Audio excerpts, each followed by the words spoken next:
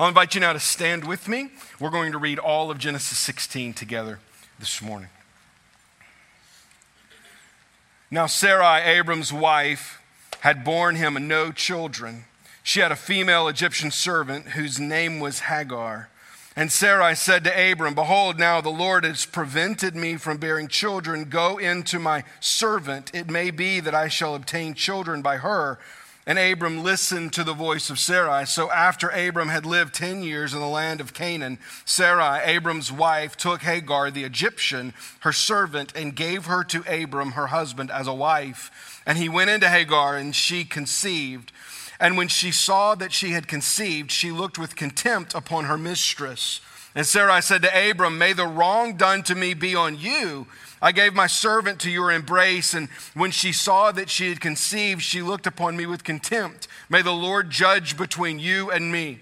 But Abram said to Sarai, "Behold, your servant is in your power. Do to her as you please." Then Sarai dealt harshly with her, and she fled from her. The angel of the Lord found her by a spring of water in the wilderness, the spring of the way of Shur. And he said, "Hagar, servant of Sarai, where have you come from, and where are you going?" And she said, "I am fleeing from my mistress Sarai." The angel of the Lord said to her, "Return to your mistress and submit to her." The angel of the Lord also said to her, "I will surely multiply your offspring, so that they cannot be numbered from the multitude." And the angel of the Lord said to her, "Behold, you are pregnant, and you shall bear a son. You shall call his name Ishmael. Behold, because the Lord has listened to your affliction. He shall be a wild donkey of a man, his hand against everyone, and everyone's hand against him, and he shall dwell over against all his kinsmen." So she called the name of the Lord who spoke to her, "You are a God of seeing." For she said, "Truly, here I have seen him who looks after me." Therefore, the well was called Be'er Lahai. It lies between Kadesh and Bered. And Hagar bore Abram a son, and Abram called the name of his son, whom Hagar bore, Ishmael. Abram was 86 years old when Hagar bore Ishmael to Abram. Let's pray together. Father God, we ask this morning that you would first and foremost clear our minds. This has been, for likely many or most even in this room, a distracting week. As we close our eyes, many likely see red states and blue states and maps and colors changing. Father, would you remove from our focus the temporal and put in our eyes the eternal? Would you help us, God, to see past what is happening immediately around us for these few moments as we turn our attention to the truth of your word. God, would you instruct our hearts and minds today? Make us more like Jesus, we pray. In Christ's name, amen. You may be seated. This morning's message is entitled Shortcut to Promise. We don't take shortcuts, at least in the original term, as often anymore because we all now have, or just about all of us, have devices in our pockets that are smarter than us that can tell us the shortest way. But I can remember growing up as a kid, going on vacation. My family so often would vacation in Colorado. And no, we would not fly from South Louisiana to Colorado every summer. We would drive. How much fun that was. I can remember being thrown in the back of a Suburban with the seat taken out with 8 other grandchildren. None of us buckled. None of us in a legitimate seat at all. Driving the 24 hours from Louisiana to Colorado. And every now and then I would hear my father or my uncle or my grandfather, whoever was driving, say, "We're going to take a shortcut." You know what that normally meant, right? It's going to take us longer to get there. Shortcuts rarely work out the way that you intend them to. And here today in the text, we are going to see a shortcut, not one on a road from one place to another, but a shortcut to the promise. Abram and Sarai got tired of waiting for God to fulfill his promise to them, and so they are going to seek to make it happen on their own. Now, this is not the first mistake that we see Abram make here in these 11 chapters that tell us of his life. That first mistake was all the way in the end of chapter 12, where we see him go to Egypt because there is famine in the land instead of staying in the promised land. This mistake seemed reasonable to us as there was a famine in Canaan and not in Egypt, but it led to devastating sin as Abram chose to lie about his relationship with his wife, who ultimately is taken into marriage by Pharaoh. After the Lord sends plagues upon Pharaoh's house, he allows Abram, Sarai, and all the wealth they had amassed to leave Egypt. And it would seem as if that part of the story was over, that one shortcut did not lead to further devastating consequences. But several weeks ago when I was preaching chapter 12, I kind of previewed this moment that we will get to here in chapter 16 as very likely as a part of that wealth that Abram had amassed in his time in Egypt with these gifts of Pharaoh given to him because of who Pharaoh thought was his sister, who was ultimately his wife. One of those gifts was likely a servant girl named Hagar, who this text identifies as an Egyptian woman. This is very likely the only place that they would have come into possession of such a servant. And that one shortcut in Genesis chapter 12, which already was devastating to the relationship of husband and wife, is now going to be even more so, as that one shortcut leads to another. Small acts of disobedience lead to colossal ones.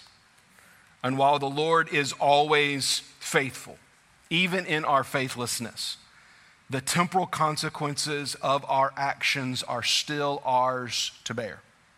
And that is what we will see here in this text this morning. We will see shortcut, faithlessness. We will see faithfulness of God, and yet consequences. Because disobedience in this world reaps temporal consequences. We begin with a proposed shortcut where Sarai suggests to Abram that he would bear children by her servant. Go back to the beginning of the text. Now Sarai, Abram's wife, had borne him no children. This has become a constant theme. Nearly every chapter, except for the one where we see Abram with military conquest, this idea of children and lineage is crucial to our understanding of the text. And so we're reminded by the author that once again, Sarai is barren. But she had a female Egyptian servant whose name was Hagar. You see the juxtaposition of these two statements, both of them seemingly just being informational. One telling us that Sarai had no children, the other that she has a servant. Both of those taken independent of one another are just pieces of information. But when you take those two pieces of information and compare them to one another and look at what then bright idea pops into her head. In verse 2. Sarai said to Abram, "Behold, now the Lord has prevented me from bearing children. Go into my servant. It may be that I shall obtain a children by her." And Abram listened to the voice of Sarai. Now, to a modern reader, to a 21st century Westerner, this seems very strange. Now, you may know this story. It may be that you grew up in church and have been around long enough to know what happens, primarily at least in the life of Abram, who would become Abraham, and his wife. And you maybe even know what's going to happen in the chapters later where God is ultimately going to bless them with children. And so maybe this doesn't seem so strange to you because you've heard it before. But there's likely people sitting in this room watching with us right now online who have never heard this before and think, what in the world is going on? Who does this woman think she is that she can take her servant and just haphazardly, seemingly, give her over to her husband and say, here, she'll bear children in my place and those children will be mine? Because that's what Sarai is saying. She is saying, take my servant, have relations with her, my husband, And if she bears children, those children will not belong to her, they will belong to me. While that seems very strange to a modern ear, it was not strange in ancient times. Actually, it was incredibly common. What likely was strange is that Sarai had waited this long to attempt this plan. What was likely odd within the culture is that she had made it this long in a wealthy household. And Abram's household was wealthy, and it had grown in wealth during his time in Egypt and during his military conquest against the Mesopotamian kings. But he did not start out poor. Abram in the Ur of Chaldeans started out in a wealthy household. And so for this woman who would have had servants at her disposal her entire married life to have waited this long, it would have been strange. You see, even outside of the biblical text, history tells us that both in Mesopotamia and in ancient Egypt, this was a common practice. There are marriage agreements carved in stone from the Middle Bronze Age when this is taking place that actually outline in detail when this would happen, under what circumstances, and how long one might wait before giving their servant over to their husband. These marriage contracts give details of how the husband is supposed to treat the wife and how the wife is supposed to treat the servant and what happens if the servant then takes the place of the wife. You see, it was in great detail. These cultures had outlined this practice. And so while we may view this as awkward and weird and strange and completely foreign, that it would not enter our minds to think. It was common in that day. But just because something is commonly accepted does not make it right. Proverbs 14:12 says, there is a way that seems right to a man, but in its end, its way is death. And so while the prevailing wisdom of Canaanite and Mesopotamian and Egyptian culture said, Sarai, wealthy, woman of prominence, you've not conceived, take one of your servants, give them over to your husband, and allow her to conceive in her place, and that child will then be yours. While that may have seemed right to everyone around them, the only opinion that truly mattered, God's, it was not right. We often hear people say today about those of us who believe the word of God is true, that we are on, quote unquote, the wrong side of history. And that we better wisen up and modernize and begin to think about certain things, practices that our culture has embraced, because if not, we're going to be on the wrong side of history. Folks, we shouldn't give any thought whatsoever about what side of history we're on. We should give great thought to what side of God we are on. And Abram and Sarai were embracing a practice of the culture that God had said was wrong, and that God had said was not going to be the way in which this promise would be fulfilled. And they shortcut it. He listens. Do you notice? Abram, how does verse 2 end? Abram listened to the voice of Sarai. Now we have a clue here in the way the text is written of how God sees this. You see, because in Genesis 16, Abram listens to the voice of Sarai. And this is not the first time, it's actually the second time that this same wording is used in the scripture. It's used the first time in Genesis chapter 3. After Adam and Eve had disobeyed God in the garden and God is pronouncing judgment upon them, he says this to Adam, because you have listened to the voice of your wife and have eaten of the tree of which I commanded you, you shall not eat of it. Cursed is the ground because of you. In pain you shall eat of it all the days of your life. Here and in the following verses 3 and 4, our author uses language from the fall in Genesis 3 to make clear his point. This is disobedience. Now, husbands, don't think listening to your wife was the sin. Okay? It was not sin for Adam to listen to Eve. It was not sin for Abram to listen to Sarai. It was sin because what they were suggesting was sinful. All right?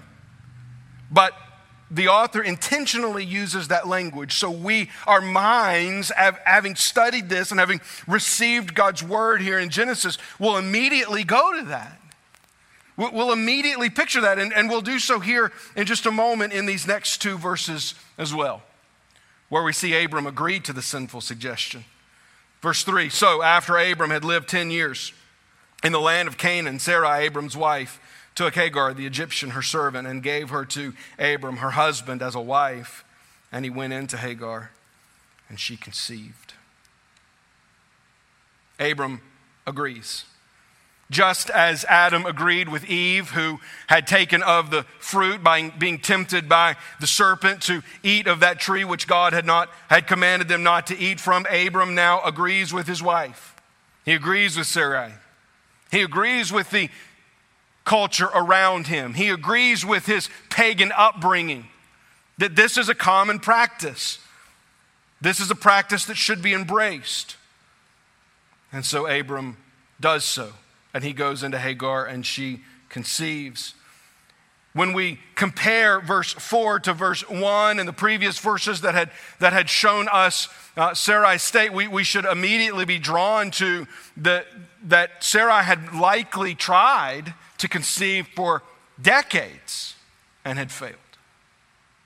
And while we're not told specifically that it was in one attempt that Hagar conceives, the scripture is written in such a way that that is what we will imagine. That immediately this shortcut succeeds. Immediately they get what they were looking for. Immediately this Egyptian servant Hagar is now going to bear a child for Abram. Just as Abram, in chapter 12, had allowed Pharaoh to take Sarai 10 years before to be his wife, now Hagar has allowed an Egyptian servant to take Abram, not as her husband, but in the act that only a husband should fulfill with a wife. And it is sin. And Abram has agreed and has sinned now. And again, here in these verses, we see images from the original fall. We see where Sarai took Hagar. And after she took Hagar, there in verse 3, she gave Hagar to Abram. This mirrors Genesis 3:6 with Eve, where we read, so when the woman saw that the tree was good for food and that it was a delight to the eyes and that the tree was to be desired to make one wise, she what? Took its fruit and ate. And she also what? Gave some to her husband who was with her, and he ate. Make no mistake. Don't identify with Sarai and say, well, she was struggling. She had been barren and wanted a child, and God had even promised a child, and it seemed like she was far past those years, and so she's only doing what's natural. Don't excuse Abram for saying, well, if the Canaanites were doing it, and the Mesopotamians were doing it, and the Egyptians were doing it, maybe they ought to have done it as well. See what the author of Scripture is intending for us to see, and that this action is and was sinful. View it in the immediate context of Genesis 15.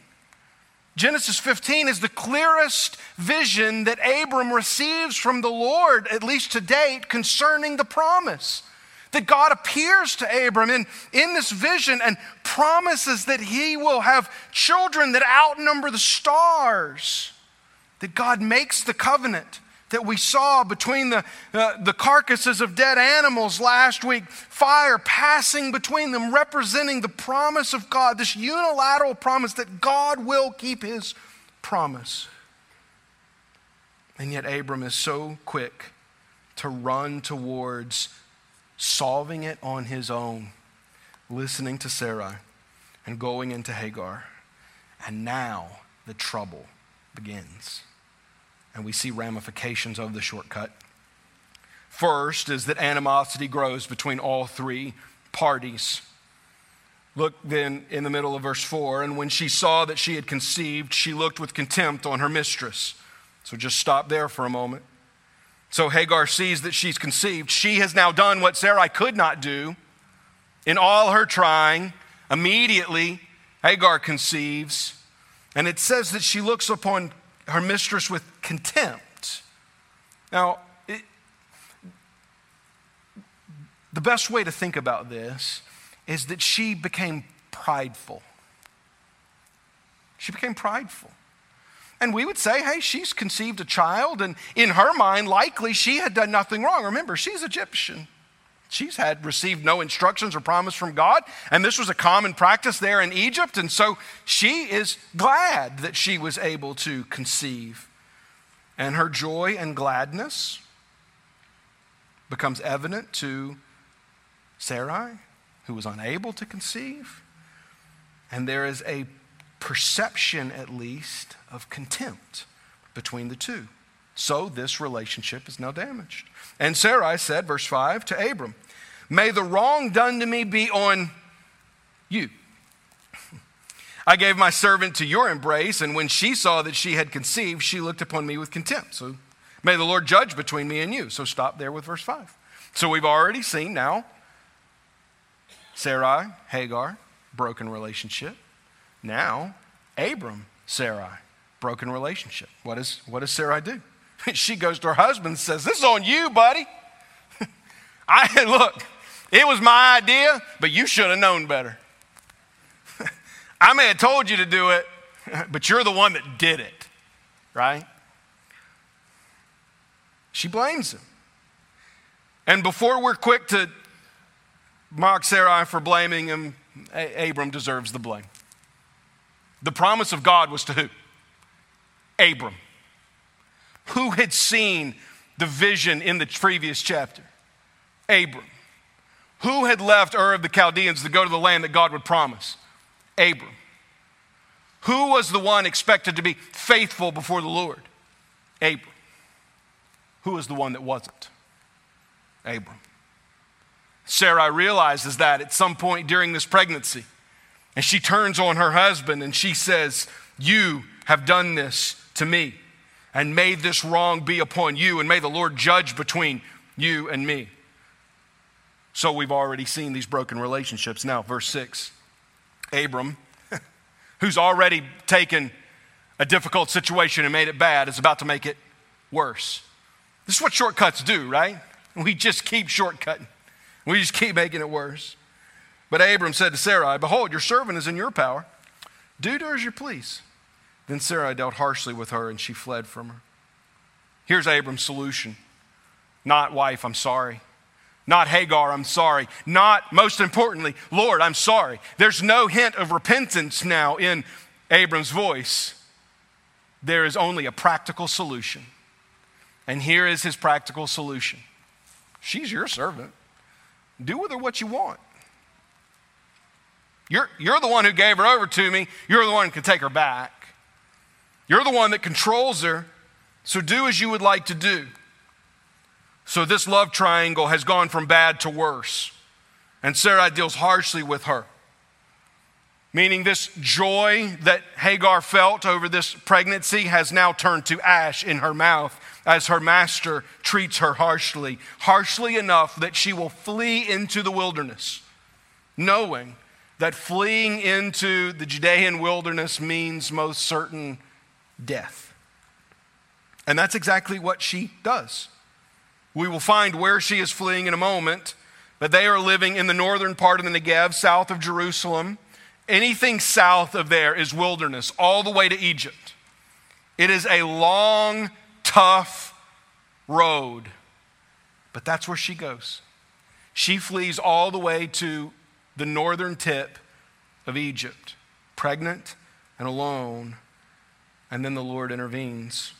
Look with me in verse 7. The angel of the Lord found her by a spring of water in the wilderness, the spring of the way of Shur. So Shur is in this very southern section of the Negev, just before you get to Egypt. And he said, Hagar, servant of Sarai, where have you come from and where are you going? She said, I am fleeing from my mistress Sarai. The angel of the Lord said to her, return to your mistress and submit to her. The angel of the Lord also said to her, I will surely multiply your offspring so that they cannot be numbered for multitude. And the angel of the Lord said to her, behold, you are pregnant and shall bear a son. You shall call his name Ishmael, because the Lord has listened to your affliction. So we see here, Hagar flees. She flees a long way, recognizing that certain death is imminent. This is the first of 2 times that we will see this happen with Hagar and Ishmael, where she flees, wandering into the wilderness, not knowing what will happen. And this is the first of 2 times that we will see the Lord directly intervene in her life. The Lord sends a messenger. This would be an angel. And says, what are you doing? Do you notice the question? Where have you come from and where are you going? Because this is an angel, a messenger from the Lord. He knew exactly where she had come from, and he knew exactly where she was trying to go, but he's wanting to ask her this question, to have her come to an understanding of what's really going on. So he asks her, what are you doing? And she speaks plainly, I'm fleeing. I'm fleeing my mistress. But then he says simply, return. So the Lord here has intervened. The Lord has reached out into Hagar's life, this Egyptian servant who we would think is not very important to this story at all, and makes a promise to her. Look at the promise. Verse 10, I will surely multiply your offspring so that they cannot be numbered for multitude. And the angel of the Lord said to her, behold, you are pregnant and shall bear a son. You shall call his name Ishmael, because the Lord has listened to your affliction. So here in the midst of this great disobedience and these broken relationships, Hagar flees into certain doom, and the Lord intervenes. And what do we see? We see the goodness of God even in the face of sin. We see the goodness of God to this woman who really, up until this point, wasn't important at all in the story. Whom, if Sarai and Abram had not chose to sin, we would never have been told that she even existed. And yet God is good to her. God remembers her. God listened to her in her affliction. And she will even name her son after that very fact. And he instructs her, return to your mistress. Go back. And he gives her a promise that she can believe that he too, Ishmael, will be the father of a great nation. You see, Hagar and Ishmael are not the receivers of God's promise to Abram. They were never intended to be the receivers of God's promise to Abram. And we will see clearly by the spoken word of God in later chapters that they are not the receivers of God's promise to Abram. Ultimately, Isaac would be the one who the promise of God that he will make him into a great nation, that he will give him the promised land, and that all of the nations of the world would be blessed through him, would not come from this shortcut, but would come from the miraculous hand of God in the life of Abram and Sarai. But even though they were not the receivers of God's promise to Abraham, they are the receivers now of a promise of God, because God is good. And in her affliction, in her lowest moment, wandering the wilderness, trying to just get back to Egypt, God sees her. Keep that in your mind as we continue in the passage, where we finally see Hagar bears Abram a son, bringing generational consequences. Look at these last few verses. That continued promise there in verse 12. He shall be a wild donkey. So one, God's heard you, right? But here's what's going to happen with your son. He shall be a wild donkey of a man. His hand against everyone, and everyone's hand against him. He shall dwell over against all his kinsmen. Just stop for a moment with verse 12. To think that an angel is going to call the son that you're going to bear a wild donkey of a man, you may think, wow, that's a little harsh, isn't it? There were wild donkeys that were more like horses than they were like donkeys in the Middle East. But they were really hard to train. They were really hard to capture. They were nearly impossible to break. And that's what the messenger of the Lord is saying about Ishmael. This is going to be a guy that goes his own way. Ultimately, his hand's going to be against everyone and everyone's hand against him, and he shall dwell over against all of his kinsmen. This promise comes true in later chapters. So she called the name of the Lord, verse 13, who spoke to her, "You are a God of seeing." For she said, "Truly I have seen him who looks after me." So Hagar recognizes that God has seen her in the wilderness, seen her in her despair, and has listened. Therefore, the well was called Be'er Lahiroi. It lies between Kadesh and Bered. You say, why tell us this name? Why tell us about this well? Because remember, hundreds of years later, a people birthed out of the promise of God would free from their chains in Egypt, the same place that Hagar was running to. And Moses would tell them this story as he is writing it for preservation, ultimately for us to even read today. And while this well may be unknown to us, it would have been known to them. It would have still existed even during that time. It's a well that ultimately Isaac will even visit one day later in Genesis. So we're again seeing this story of Abram placed within the broader context of not only Scripture but of history. Then the chapter concludes with just a basic statement. Hagar bore Abram a son, and Abram called the name of his son whom Hagar bore Ishmael, just as God had said. Abram was 86 years old when Hagar bore Ishmael to Abram. God, through his messenger, has made a promise to Hagar concerning her son. It is first fulfilled here in verses 15 and 16, where we see that he is born and that his name truly is Ishmael. Ishmael's mentioned several other times in succeeding chapters, but I just want us to see two places quickly because I want us to understand that God does keep his promise. Even this promise made to an Egyptian servant girl out in the wilderness who is conceived because Abram and Sarai have chosen a path of shortcut and sin. In Genesis 17, we read, "As for Ishmael, I have heard you." We'll consider this next week. "As for Ishmael, I have heard you. Behold, I have blessed him and will make him fruitful and multiply him greatly. He shall father 12 princes, and I will make him into a great nation." Now, if you know the story of Genesis, where we're going over the next several months, you know this. Abram fathers Isaac, who fathers Jacob, who fathers 12 sons, tribes of Israel. Yes? We kind of see this shadow image in Ishmael, in this promise that God gives to Hagar, and then in chapter 17 to Abram himself. We see this shadow image that lurks in the corner. Ultimately, we get to Genesis 25 and we read this. "These are the sons of Ishmael, and these are their names. By their villages and by their encampments, 12 princes." See, God does what he says he's going to do, according to their tribes. "These are the years of the life of Ishmael, 137 years. He breathed his last and died and was gathered to his people. They settled in Havilah to Shur, which is opposite Egypt in the direction of Assyria. He settled over against all his kinsmen." So there, with child, God makes a promise to Hagar concerning her son. And in subsequent chapters, that promise is fulfilled because God is good.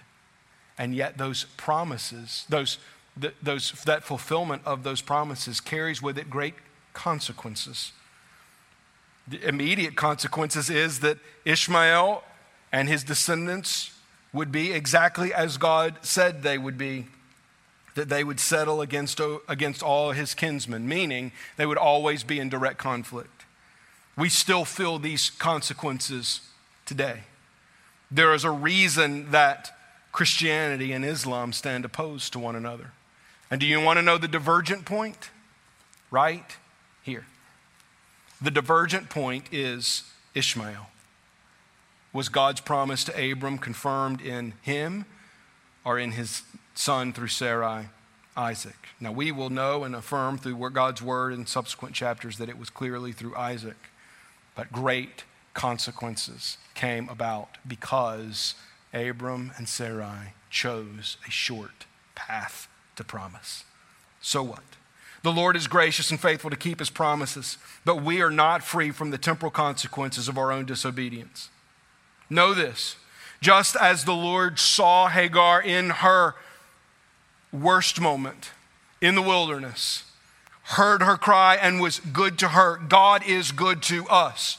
He sees us at our very worst. He sees us in our sin. And just as he had compassion upon her and hears her, he has compassion upon us and hears us. Make no mistake, God is gracious and faithful, always.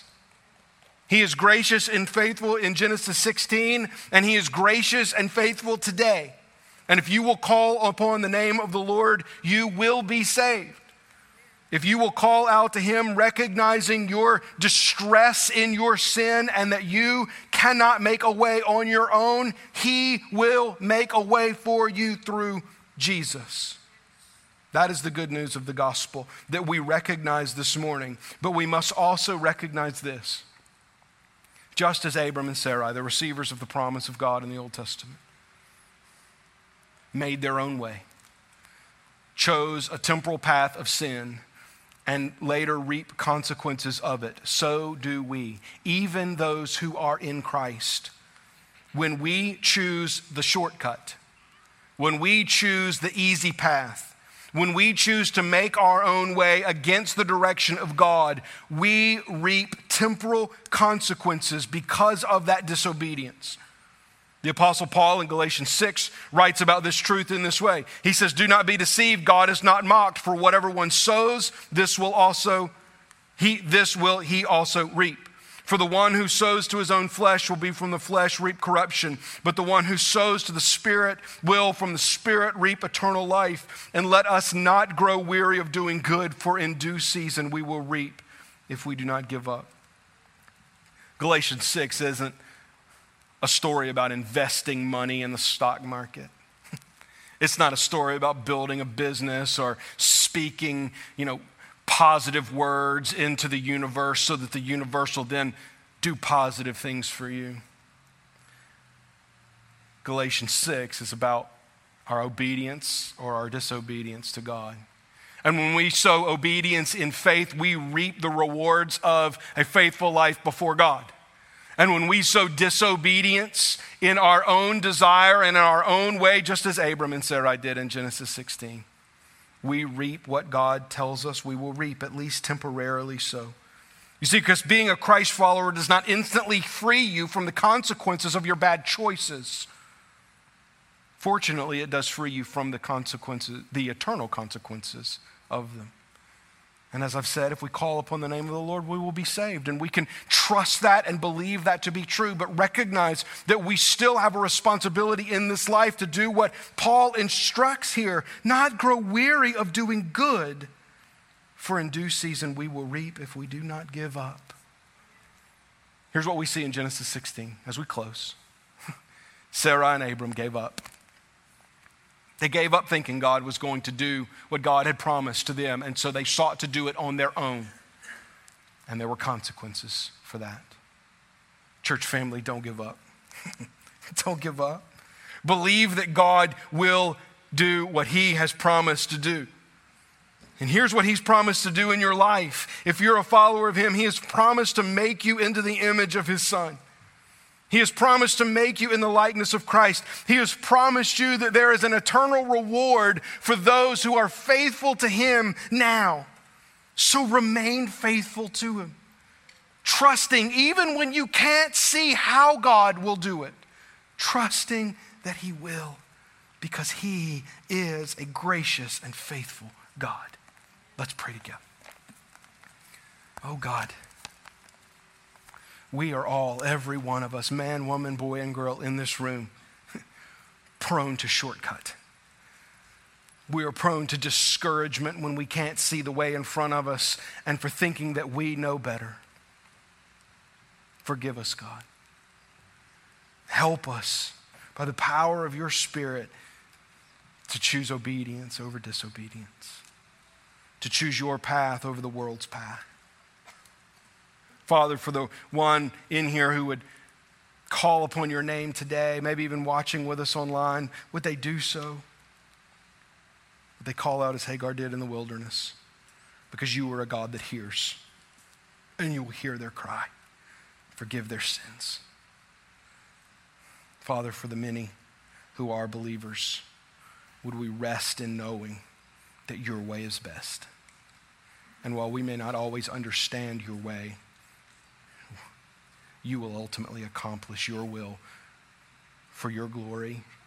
And if it brings you glory, God, then it brings us good. Let us reap that, we pray. In Jesus' name, amen.